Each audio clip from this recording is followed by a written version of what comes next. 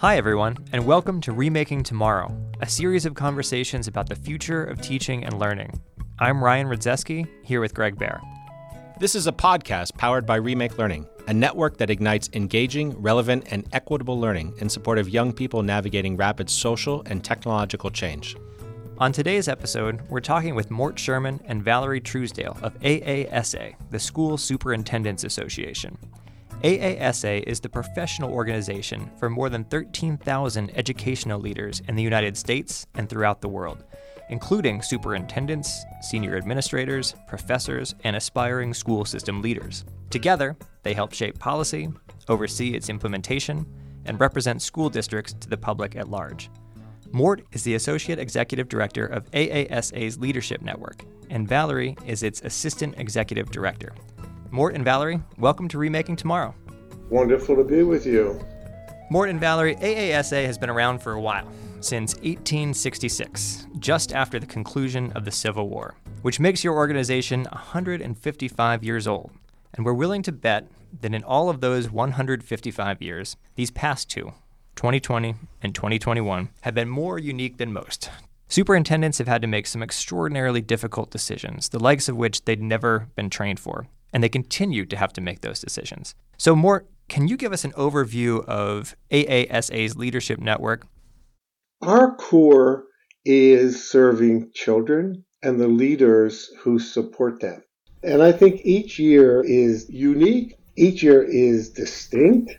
Each and every year has its own opportunity and its challenges. The way kids look at each year is unique. Whether you're in 1866 or 1906 or 2021. Can you imagine growing up during Reconstruction? Oh, by the way, a lot of kids didn't even get schooling. And the American high school didn't start until the 1890s. And then living through World War I and World War II and the Korean War and the Vietnam War and on and on. So I think sometimes our lens has to be sharpened. I want to respect the generations that preceded us that had distinct, unique challenges and opportunities for their work as well.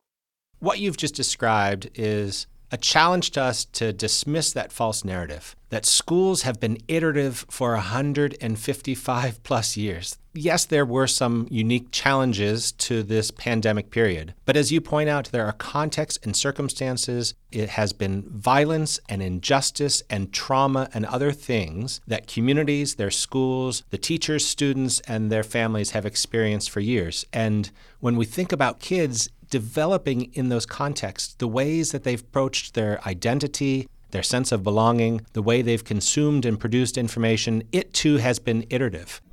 My first year teaching was in 1970 at Thomas Edison High School on 8th and Lee High Street, the other side of the state from where you are.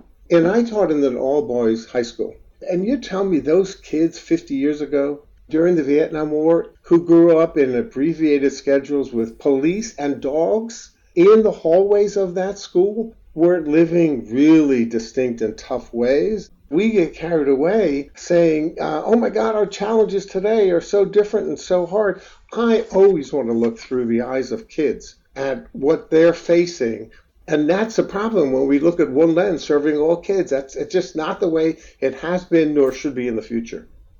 I think you're absolutely right, Mort. The educational process, the learning process, is a growth process. And John Dewey taught us that we do not learn from experience. We learn from reflecting upon experience. So as we are reflecting upon this moment in time, this time of a pandemic, of unprecedented change, the rapid pace of the current changes, I think, has been something that has taxed many systems, including the educational system. And so what we're trying to do at AASA is be the steady support mechanism for the public educators, particularly the leaders in our country, who are trying and who are very much holding our communities together. Let's reground ourselves, and particularly for our listeners here, tell us about AASA and the Leadership Network and some of its programs and services.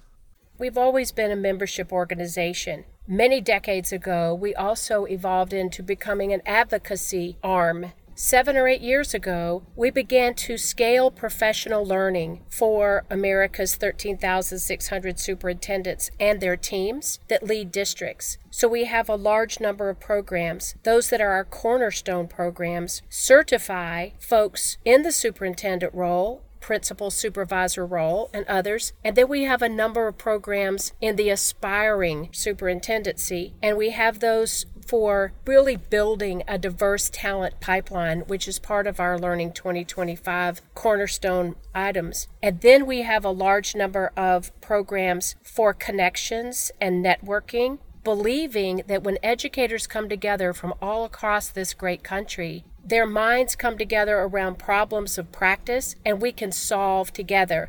Things like the National Women's Leadership Consortium, the Social Emotional Learning Cohort, Redefining Ready cohort is helping us define what does it mean for a student to be college, career, and life ready. We have urban superintendents academies to prepare folks to work in areas such as I did in Charlotte-Mecklenburg schools. There's a wide array of programs, academies, and support groups that come together to help superintendents and their teams learn and grow, and we call it Leadership Network.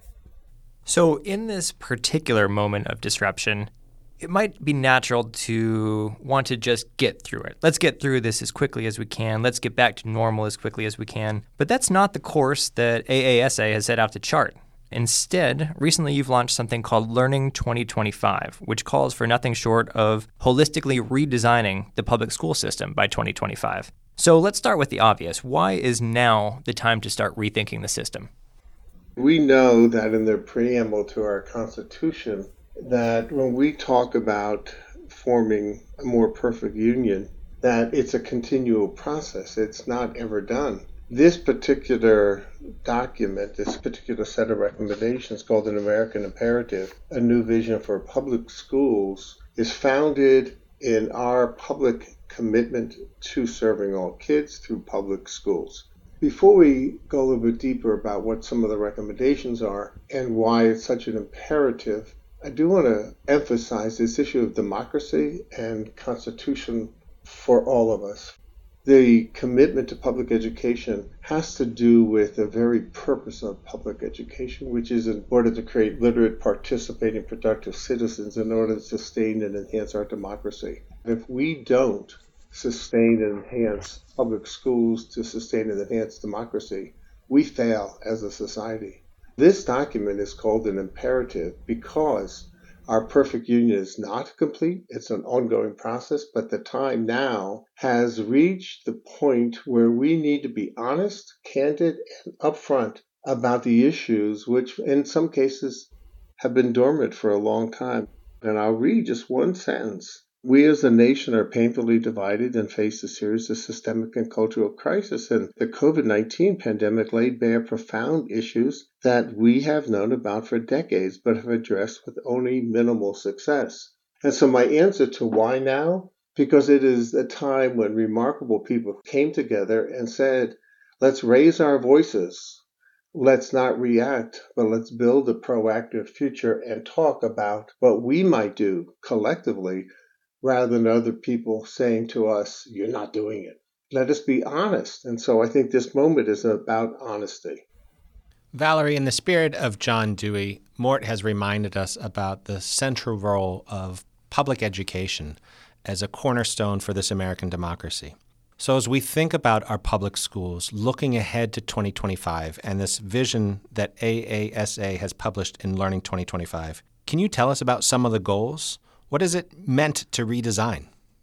Another quote that I'd like to bring in here, Mort maybe think of it, is Winston Churchill is often given credit for saying a crisis is a terrible thing to waste. I've led my whole career of over 30 years as a school district leader with that intentionality that when you are faced with disruption, it's an opportunity to grow. When we seated the commission, the National Commission on Student-Centered, Equity-Focused, Future-Driven Education, it was to prepare our students for their futures, not our past. If you were to fundamentally redesign American education to be more student-centered, equity-focused, and future-driven, what would need to change?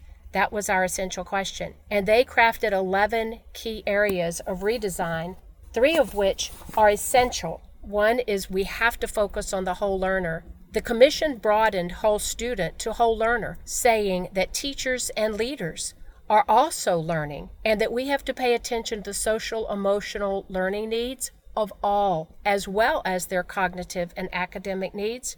The second key fundamental area is that all children have to be stretched and served. All kids need to be safe and honored for their culture, their background, and their ability to grow. We call it anti-marginalization, that no child should be marginalized, left on the side. And the third piece is that we have to be future-driven. Again, looking at what's coming forward. There are 8 other areas of redesign that were recommended by our commission.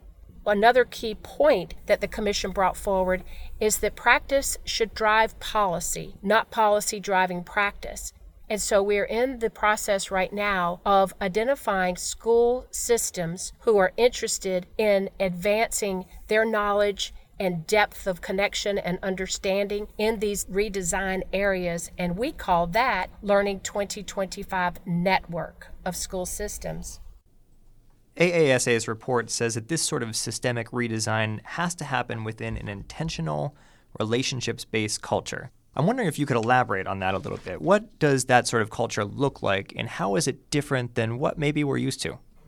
We must take a look at how to come forward with different ways of reaching all learners that we've never thought about before. With the advances in technology and science, the relationships are critical. If a child doesn't feel like they belong, they don't feel safe, they don't feel included, then when you have to go to remote learning or when you are disconnected, they check out and they go in a different direction, as do teachers, as do leaders. The human connection matters. And that's one of the things that was deeply embraced by this commission. I was personally completely inspired by the 27 great leaders on this commission and the depth of thought that they brought to the table. This is Greg Baer, along with Ryan Rdzeski. We're talking with Mort Sherman and Valerie Truesdale of AASA, the School Superintendents Association. This new vision that AASA has put forward states that by 2025, learning must be entirely reoriented around the learner. And in the education field, we often hear terms like this. What types of things need to change in order to get there? Let me give you 2 or 3 quick examples. First example is access to higher level courses, AP courses, for example, because it's interesting, Greg. The research is really clear when you open those courses. Kids self-select. It doesn't mean they're all going to self-select, and it doesn't mean they're all going to succeed, but when they do self-select, average AP scores increase as participation increases. Then the second, across our country, we have discipline codes in place which are punitive, which are not reflective of social justice, which are in some ways racist, in the sense that the majority of kids often in school districts who are punished or in discipline are students of color. How much better it might be if we created more culturally responsive situations where children are given the opportunity to go beyond fitting the kid into the curriculum, into the structure. And what we should be doing is figuring out how to help kids find their place in schools, to personalize the curriculum, to provide them the resources where they can succeed rather than having them try to fit our mold. So whether it's discipline, access to higher level courses, personalizing education, all of that should be with where is that student? How do we take that student and help him or her learn in a way that's going to match their needs and help them succeed and get them off to a great start in life? Mort, thank you for those examples. And you're absolutely right. Every young person has passions and interests. Every young person deserves enrichment to feed those passions and interests that might help them soar in all sorts of other subjects and opportunities. So the Learning 2025 vision, it's interesting that it talks a lot about resources. It talks about making sure that every child has access to broadband, making sure that every family has access to high-quality early learning opportunities, making sure that every school has a diverse pipeline of educators. Now, of course, these are all things that are related to and impact public school systems, but they're not always talked about being part of the public school system, especially when we think about broadband and things like that. Can you tell us a little bit about why these things comprise such an integral part of AASA's vision? It sounds like, in some ways, you're really rethinking what school districts ought to do, what they ought to provide for their communities.